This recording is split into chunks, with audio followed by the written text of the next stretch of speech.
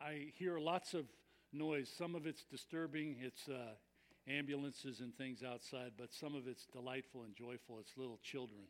And that tells me Miss Jamie's waiting at the back for some of them. And if you have little children or they know their way back there, now's the time to head out and have a great time together. Speaking of times together, the last time we were together in this section of Acts, and I'd like you to turn there, if you would, this morning, Acts chapter 9.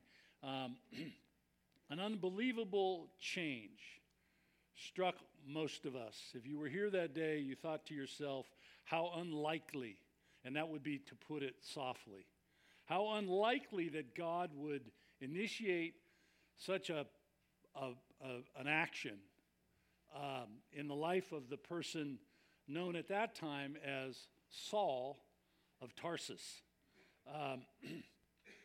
In his own words, a self-described worst of sinners. Okay, so that's not me picking on Paul or Saul. It's him saying, you want to know a summary statement about me? I was the worst of sinners. So God, in the worst of sinners, Saul, began a transformation that would turn not only his name from Saul to Paul, but it would eliminate that first label, worst of sinners, and introduce a different label that he would live out the rest of his life, and that is the great apostle. And he's come to be known as the great apostle, not just by theologians, but by you and me in a practical sense, because we read our Bible and we realize, wait a minute, that's Paul the apostle. That's Paul. That's Paul. 13 times. There are 13 letters bearing his human signature. The Holy Spirit chose him to speak to an audience, a gathering of people like Grace Point Community Church in that day. So that's a big deal. It happened as Saul, this transformation that was epic, happened as he was making his way from Jerusalem north, we talked about it already earlier in chapter 9, to Syria. Damascus is the capital of that location, north and slightly east of Israel and the Sea of Galilee. And on his way up there, he was there for a singular purpose, to wreak havoc among people of the way. So he was on a mission to find those people who had already fled Jerusalem because there's a monster on the loose. His name's Saul. And they made their way up there, and quite literally as he's approaching the city, you could almost call it a suburb, he's blinded by the light of Jesus Christ. And in a way, in a moment, in a situation that he could not have created of his own doing, and it couldn't have been man-made in any other fashion, Jesus descended, blinded him, knocked him to the ground on the road to Damascus. And there's a single sentence in chapter 9 that Jesus cries out, calls out loudly. Chapter 9, verse 4, Saul, Saul, why are you persecuting me? I want to stop for a second and allow me to say something that I don't think in any way is a stretch to say. When one of God's people takes a hit, when they are persecuted because they belong to Jesus, because they stand up and speak out for Jesus, when they take a hit, and it could be any form, in some countries it's prison time, in other countries it's death. In our country it might be people just looking at you, sort of staring at you down a long nose, a pointed finger, kind of a look of disgust. Whatever form it may take, if you wonder how God feels about what you're going through, I think those words say it all. Saul, Saul, why do you persecute? He doesn't point to people. He says, I'm taking that personal. Why do you persecute me? That's good news for you if you're in a spot right now, because you're in a situation you do speak up for Jesus. And in the words of Peter, if you are insulted because of the name of Christ, you are blessed, because the Spirit of glory and of God rests on you. You need to take that to work on Tuesday after the holiday tomorrow. And if you're being picked on there, if you're being harassed because of your position about Christ, your commitment to him, know that those words aren't just true in first century times, they're true now. They've always been true. The Spirit of glory and of Christ rests on you. In other words, it feels bad for you, but Jesus takes it personally. So take that to heart as you persevere in your trial, in your challenge. So Saul here is dead determined to rid the world of Christians, and Christ steps in the way with what I'm going to call this morning a course correction for the ages. We would say he does a 180 here. He couldn't even do that. He was flattened and blinded by the light, knocked off his feet.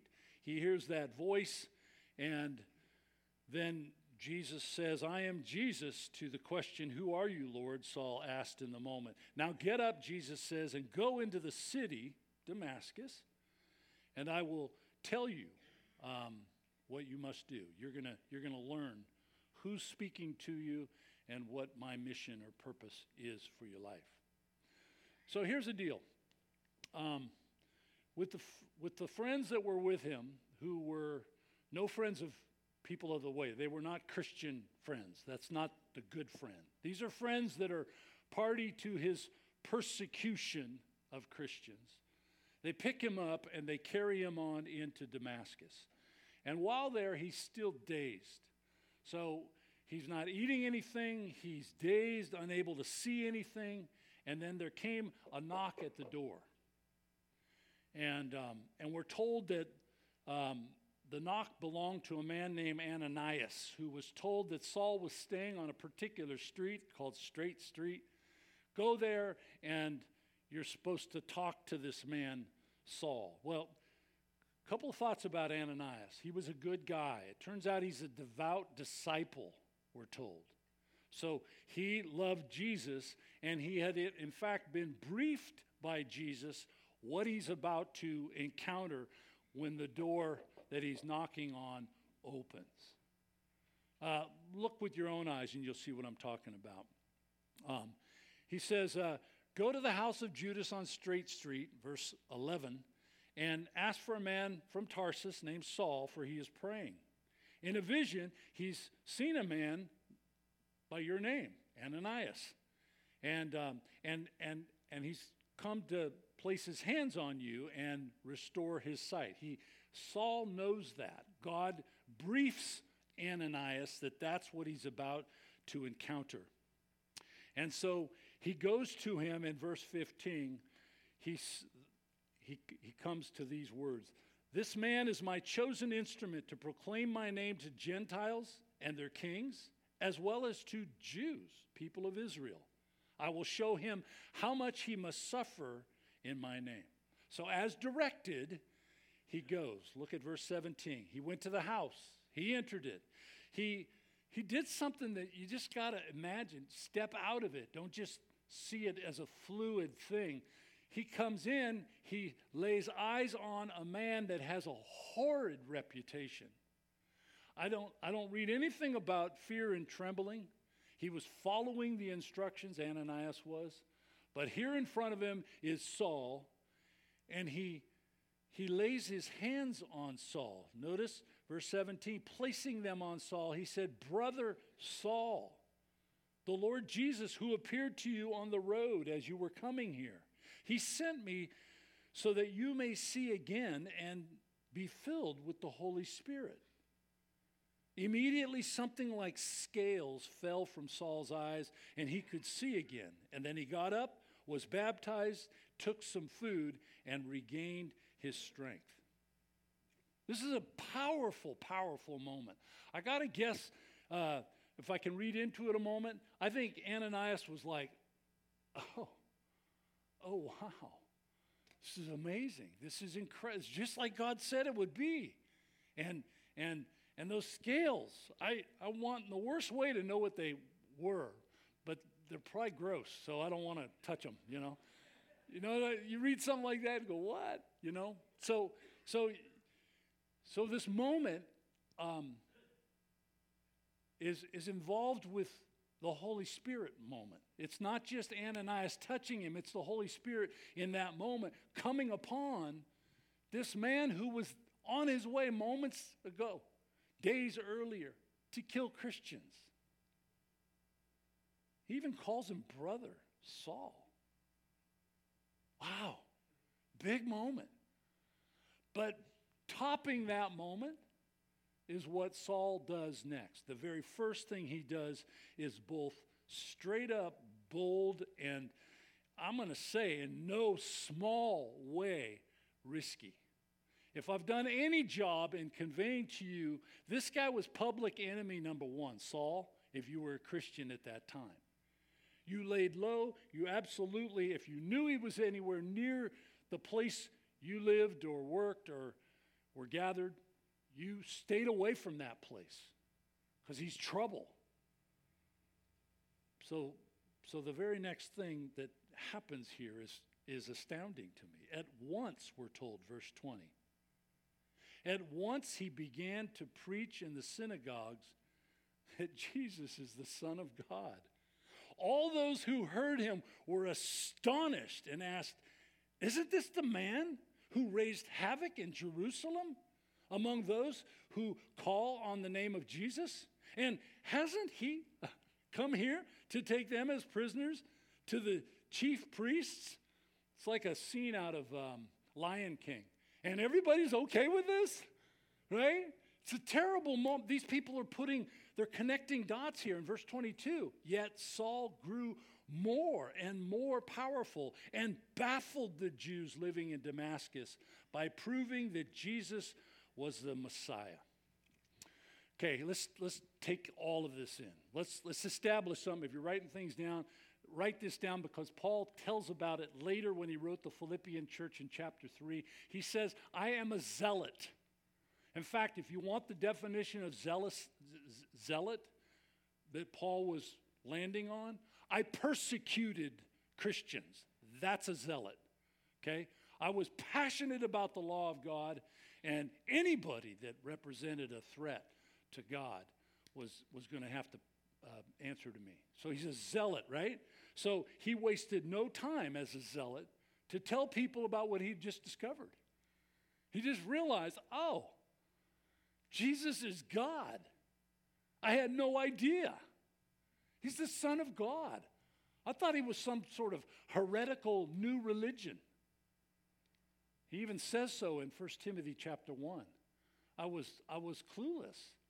I acted in ignorance. So this zealot wastes no time talking about Jesus, about what he discovered. And what he discovered, we just read in verse 20. This Jesus, who I sought to silence, is actually the Son of God. There's a second thing you need to know. It's probably already on your mind. He was a feared predator, Saul was, which meant people would potentially run from him or turn on him. If you were cornered by him, you thought it's him or me. It's going down right now. I'm not sure how it's going to turn out. You'd preferably run from him, flee from him. Or if necessary, you would fight him. You would turn on him. Well, it turns out they did both. His reputation was clear to most. That's why verse 21 stands out to me. They're asking questions. Isn't he? Isn't this guy the same guy? And then it goes on to say, and hasn't he? See those words also in verse 21? They're connecting this information in a coherent kind of way. We're hearing weird things, and I think it's Just say the word, a trap. I think this guy's just chumming up, and then he's going to pounce. Even so, Saul grew, verse 22 says, stronger and stronger and more persuasive in his presentation of Jesus as the Savior Messiah. However, to me, this feels a little bit like a playback to the days of Peter and John. They were told by the Jews in Jerusalem, quit this chatter about Jesus, or you're going to pay a price. Not once, but twice they were told that. We have here Saul with different Jews. They're in Damascus, not Jerusalem. But these Jews have this plan. They're going to get rid of this person because days before we were allies going after Christians. Today, you're trying to convert us to the same false religion was the thinking among those in Jerusalem. So look on in verse 23 and 4, and you'll see exactly where this plot comes from. After many days had gone by, they had had enough. These Jews, they cooked up a conspiracy among themselves to kill him, we're told. But Saul learned of their plan. Day and night they kept close watch on the city gates in order to take advantage of the moment and kill him. But his followers took him by night and lowered him in a basket through an opening in the wall. There's a great a professor at Dallas Seminary, Stanley Toussaint, and he brings this scene together in some simple language. See if you don't see kind of an irony woven into this. So Saul's plan for persecuting Christians in Damascus took a strange turn, Toussaint says. He had entered the city blind and left in a basket. Ironically, he, the persecutor, had become the persecuted. So there's an irony. Wow, did the tables turn, we would say. Days earlier, he was the guy that was after Christians. Now, they have a plan to kill him, and they're looking for the opportunity to carry it out.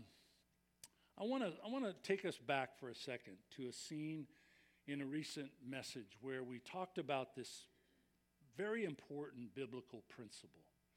And it's a principle that is in play here, but it's a principle that you and I think, can tap into and find strength from on a kind of a regular basis. And the principle is something like this. Something terrible. We talked about this when a devout Jesus lover named Stephen was martyred. So back in chapter 7 of Acts, a terrible development takes place that leads to something terrific. And we talked about it in detail. There was, at that time, and it continues into chapter 9 here and into the coming chapters, there's an evangelistic explosion that comes as a result of that. Remember that? So Stephen martyred, everybody just staggering around in shock and grief and sorrow and all that comes with that. One of our own fell for believing in Jesus. And then it's like the Holy Spirit says, and I'm going to use that in profound ways that you can't imagine. So something terrible turned into something terrific. We talked about that. It's the principle of Romans 8:28. We know that in all things, terrible things even, God works together for the good to those who love the Lord and are called according to his purpose. It's the same exact principle here, the Romans 8:28 stuff. So I bring that up right here because if you or someone you know is in the crosshairs as Saul, this brand new Christian, a new Jesus follower, is in the crosshairs of guys that were friends a few days earlier who are now gunning for him. They want him eliminated. If you're that kind of person today, And you have people going after you. I think a good prayer would be to ask God to, what is it, verse 25, to ask for a basket, right? You're in a bad spot. You know, God, Saul was in a bad spot. Bring a basket my way, would you? And while you're at it, here's a suggestion. I don't know how formal you tend to be or not be in your prayer life. What about simple one-word prayers? Well, your situation is, you know they're after you, whoever that might be. You're stuck. You have no way out. And maybe a prayer like, what's this about, God? Help me understand this. Or why is this going on, God? How long is this going to happen? And while you pray those prayers, here's a suggestion. We're going to actually sing this song a little bit later. Realize that He is the way maker. He's the one that even in an impossible situation you might be facing, He says, no, I've got a way out. I've got a plan through this situation. He's the way maker, the miracle worker, the promise keeper, the basket weaver, can I say? The light in the darkness. Isn't that Jesus? And we trust Him in those moments that He's going to come through. My very favorite, it's always been my favorite, is Asaph in Psalm 77, verse 19. He's talking about the most famous miracle in the Bible, which is the Exodus, the crossing of the Red Sea. All right? I base that on the number of times it repeats in the narrative throughout the Bible, Old and New Testament. It's like this miracle that God never stopped talking about. Okay? I would put Jesus' resurrection right next to it or above it.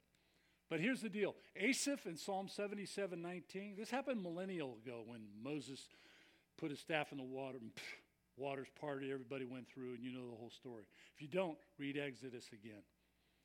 But Asaph's looking back on it, and he says, you, God, made a pathway, a road through the sea, a pathway through the mighty water. So this was not, science wants to say it was just a shallow little, no. It's the Red Sea. It's big. It's deep. And you can't get over it, and you can't get around it, and you can't go under it. And God says, but I can take you through it. All right? So 77:17, Psalm 77:19 says, you made a way through the sea, a pathway through the mighty waters. Listen for it. A pathway no one knew was there. So very few times does somebody go, oh, God, I was in a real tight spot. And then God pulls it out, pulls you through it, clears the sea. Rarely does somebody say, you know what, I saw that coming. How many of those, we don't know how many, 1 million Jews stood there and watched that happen? How many do you suppose went, yeah, I knew he had that in the bag. Yeah, I pulled a rabbit right out of the hat, right there. No. But imagine the impact on their faith. Your faith.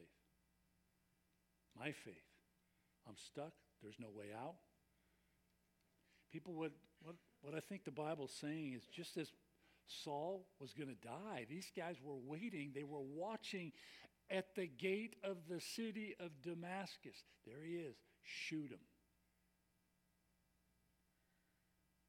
And God said, no, I got a basket. And I'm going to have some of these bros, your new friends, they're going to lower you in a basket. And we'll do it at night, and you'll be long on your way. No one will know where you went. And he does it still. There is a mystery I want to tell you about quickly.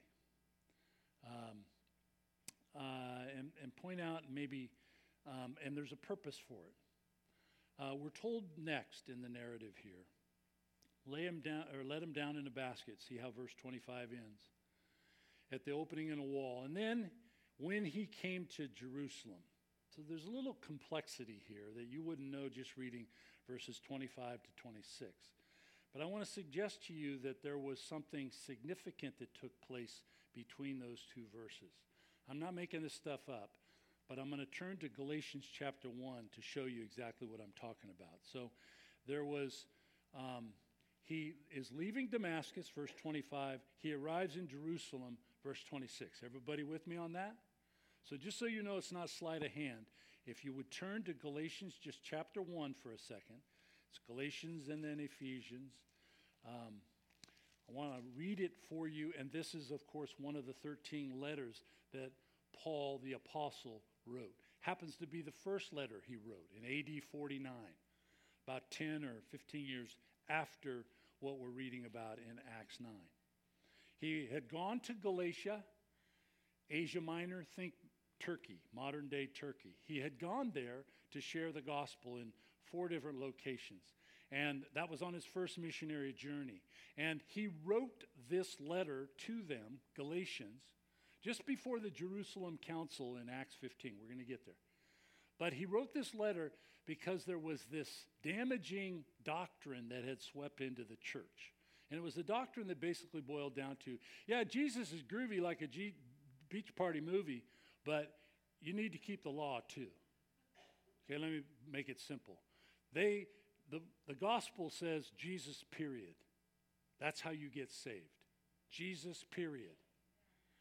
Galatian people had morphed that belief into Jesus, we're okay with Jesus, plus. And that was a problem. So Paul is writing these people, and he goes back to the scene we're at in Acts 9. And in chapter 1, verse 13, pick up with me.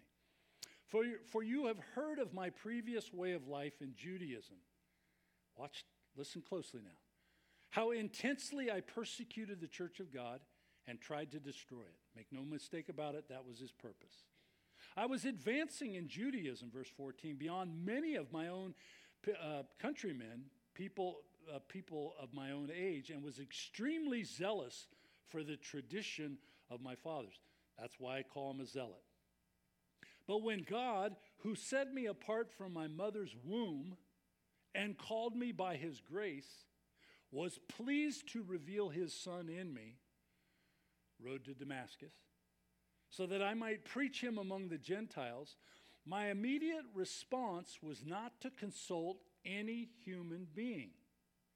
I did not go, it says up to Jerusalem. From Damascus, it would have been down to Jerusalem. I did not go to Jerusalem to see those who were apostles before I was, but I went into Arabia. Later, I returned to Damascus. Then, after 3 years, I went to Jerusalem to get acquainted with Cephas, which is another name for the Apostle Peter. And I stayed with him just a little over 2 weeks, 15 days. I saw none of the other apostles except James, the Lord's brother. I assure you before God that what I'm writing you is no lie. The biggest question I have, we're trying to understand what was Paul doing for 3 years where he was in Arabia, he says so.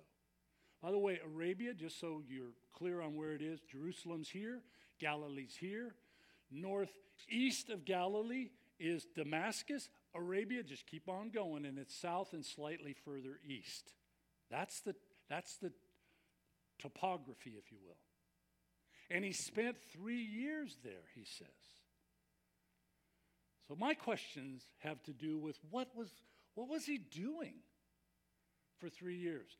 And that quickly moved me to the better question. What was God doing in Saul during those 3 years to make him Paul?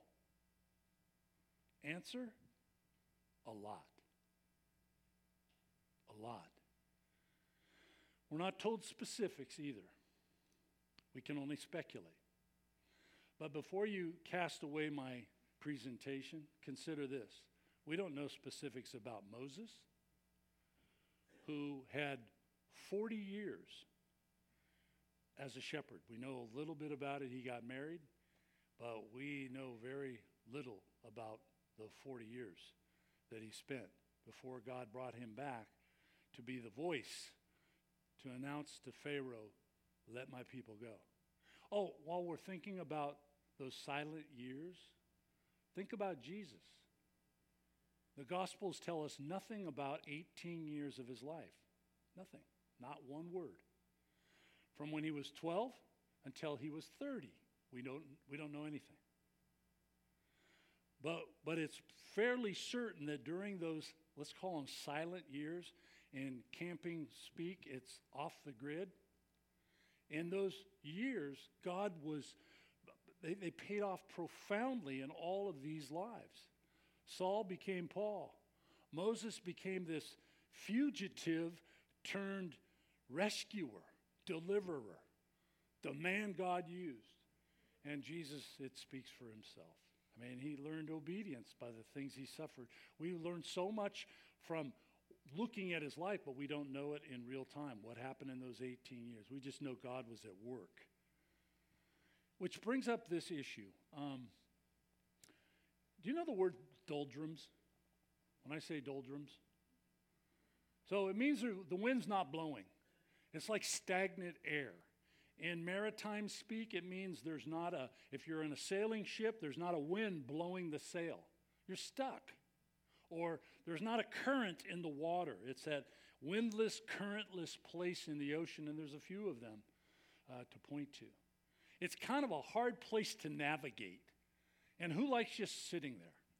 Like if you go to raft a river, you may not want category 5 like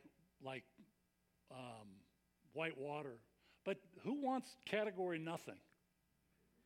You know, you just sit there and go, here, I made some progress, a little bit more. You know, it's no fun.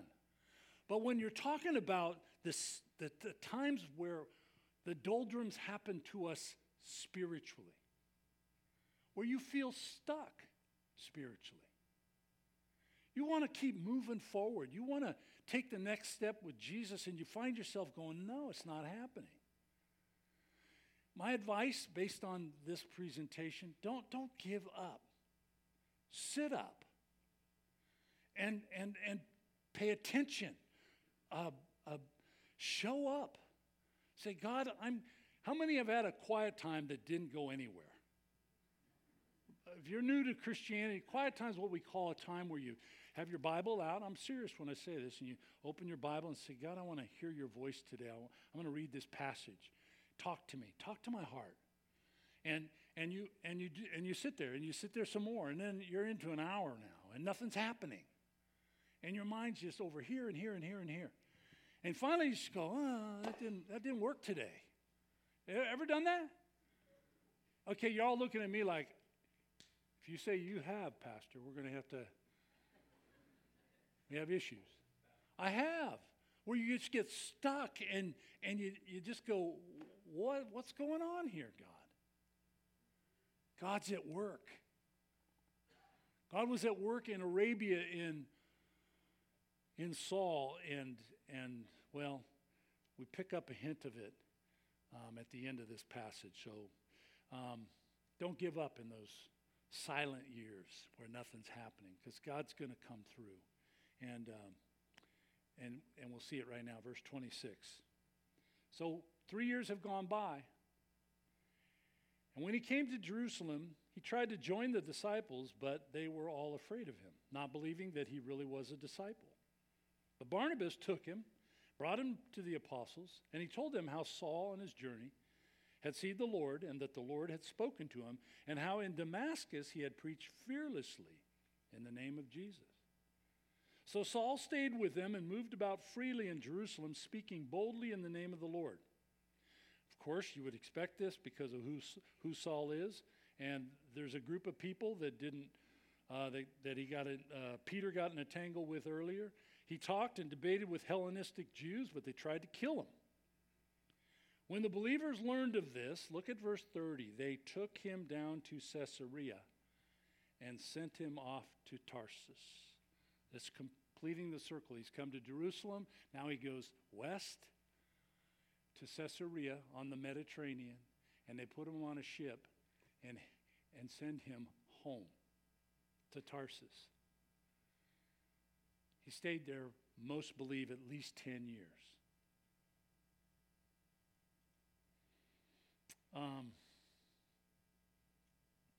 When he came to Jerusalem, I don't see confetti here. I don't see a parade. A hero's welcome? Not hardly. 3 years have gone by. Why not more affirmation? Well, they haven't seen him. No one's heard from him. And here he is. Here's a principle to follow, to remember. Change isn't always warmly welcomed. If you're a new believer, don't panic when people go, right, you found religion, did you? That'll happen. I have people in my life. I was one of them. I could tell you stories. We don't have time. Thankfully. Saul had been out of the news for years. Yet the hurt that he had caused previous to that, to Christians, ran deep. Which explains why they're going, how can I know you're different? How can I believe your story? I'm not convinced. You could be a wolf in sheep's clothing. You heard that one. So they're understandably, verse 26, slow to warm up to him. So he's friendless. It's just that's how life was when he returned to Jerusalem. He's friendless. So God sends to Saul a friend. Someone who believed in Saul when most people were wary. He goes by the name Barnabas. That's why I got to read verse 27 again. So Barnabas took him. He's trying to get in close and have a conversation and coffee or tea or something with his friends, with people that he'd like to become friends. No one bit. But Barnabas took him and brought him to the apostles. He told them how Saul on his journey had seen the Lord, and the Lord had spoken to him, and how in Damascus he had preached fearlessly in the name of Jesus. It's just a beautiful picture.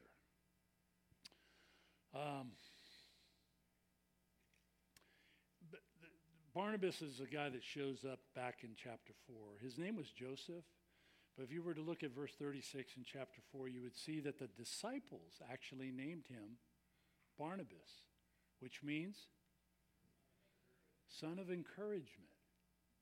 It's in his DNA to be an encourager. So it's no wonder, we're going to get to this later in chapter 13. Guess who was Saul, now Paul's, first missionary traveling companion? Barnabas.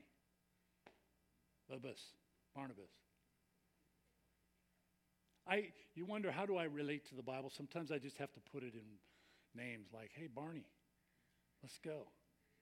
Let's get on a boat and let's go tell people about Jesus. That's what I call him. I've never called a friend Barnabas. I go, hey, Barney, let's go. My best friend, Barney Santos, growing up. There you go. Here's the deal. I have more to say, but I want to ask you some questions. Do you do that?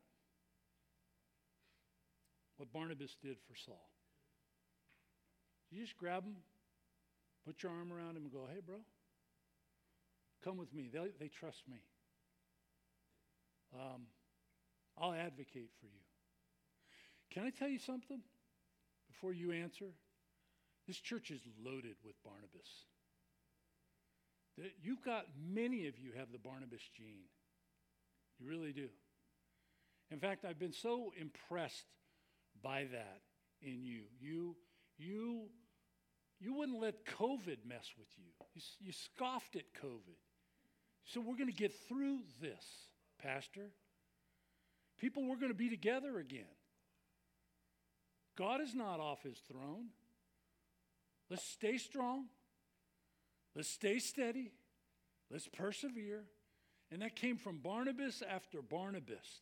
Some of you could conduct a clinic on encouragement. Thank you for doing it. I just want to tell you, I love you for that. You Barnabases are why we're still a going concern. You're amazing. And can I tell you what? It's not just what you say. You're not falling asleep on Sunday unless I'm really bad.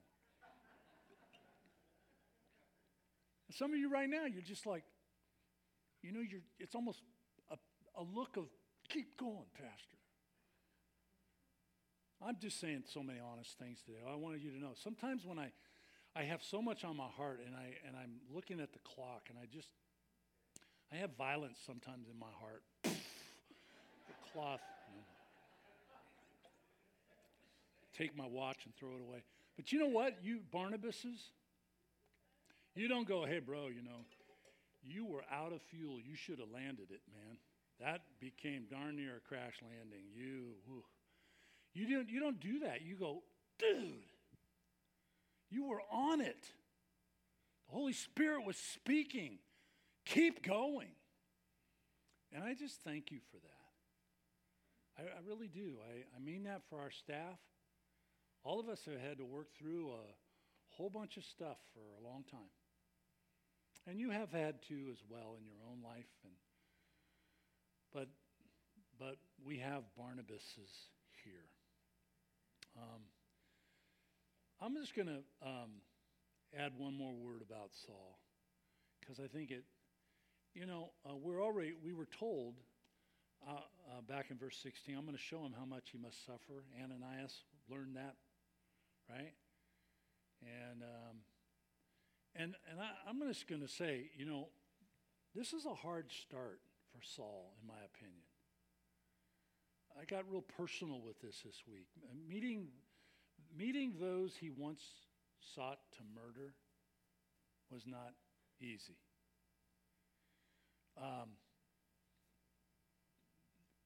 And it's true, the path of suffering was very long and painful for the apostle. I've told you about 2 Corinthians 11. If you haven't read it, make this the day you do, or this the week. You'll come to like verse 28. There's a whole bunch of stuff there that I tend to just go, I'm out, I'm done. I can't go on. Beaten, shipwrecked, held at gunpoint, knife point, whatever you want to call it. He had a list that was a mile long. But at the end, there's this little verse that most people close the book by that time. And it's verse 28, I think, or verse 29. He says, on top of all this stuff, I have the constant concern for all the people in the churches on my heart. And I know that. I know a little piece of that as your pastor. And I don't say that to say pity me or anything. I say that because I relate to some of the hardness, some of the challenge and difficulty that Saul went through. There's a British pastor and evangelist by the name of Alan Redpath. And he's well remembered. He's well remembered for a lot of things, but these words he spoke describe Paul to the T, Saul. And I think they describe more than him, many of us. He said this, when God wants to do an impossible task, he takes an impossible person and crushes them.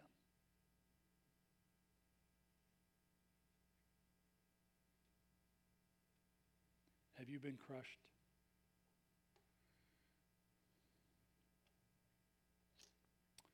I suspect more than a few would say, yeah, I have. The wound is real and raw.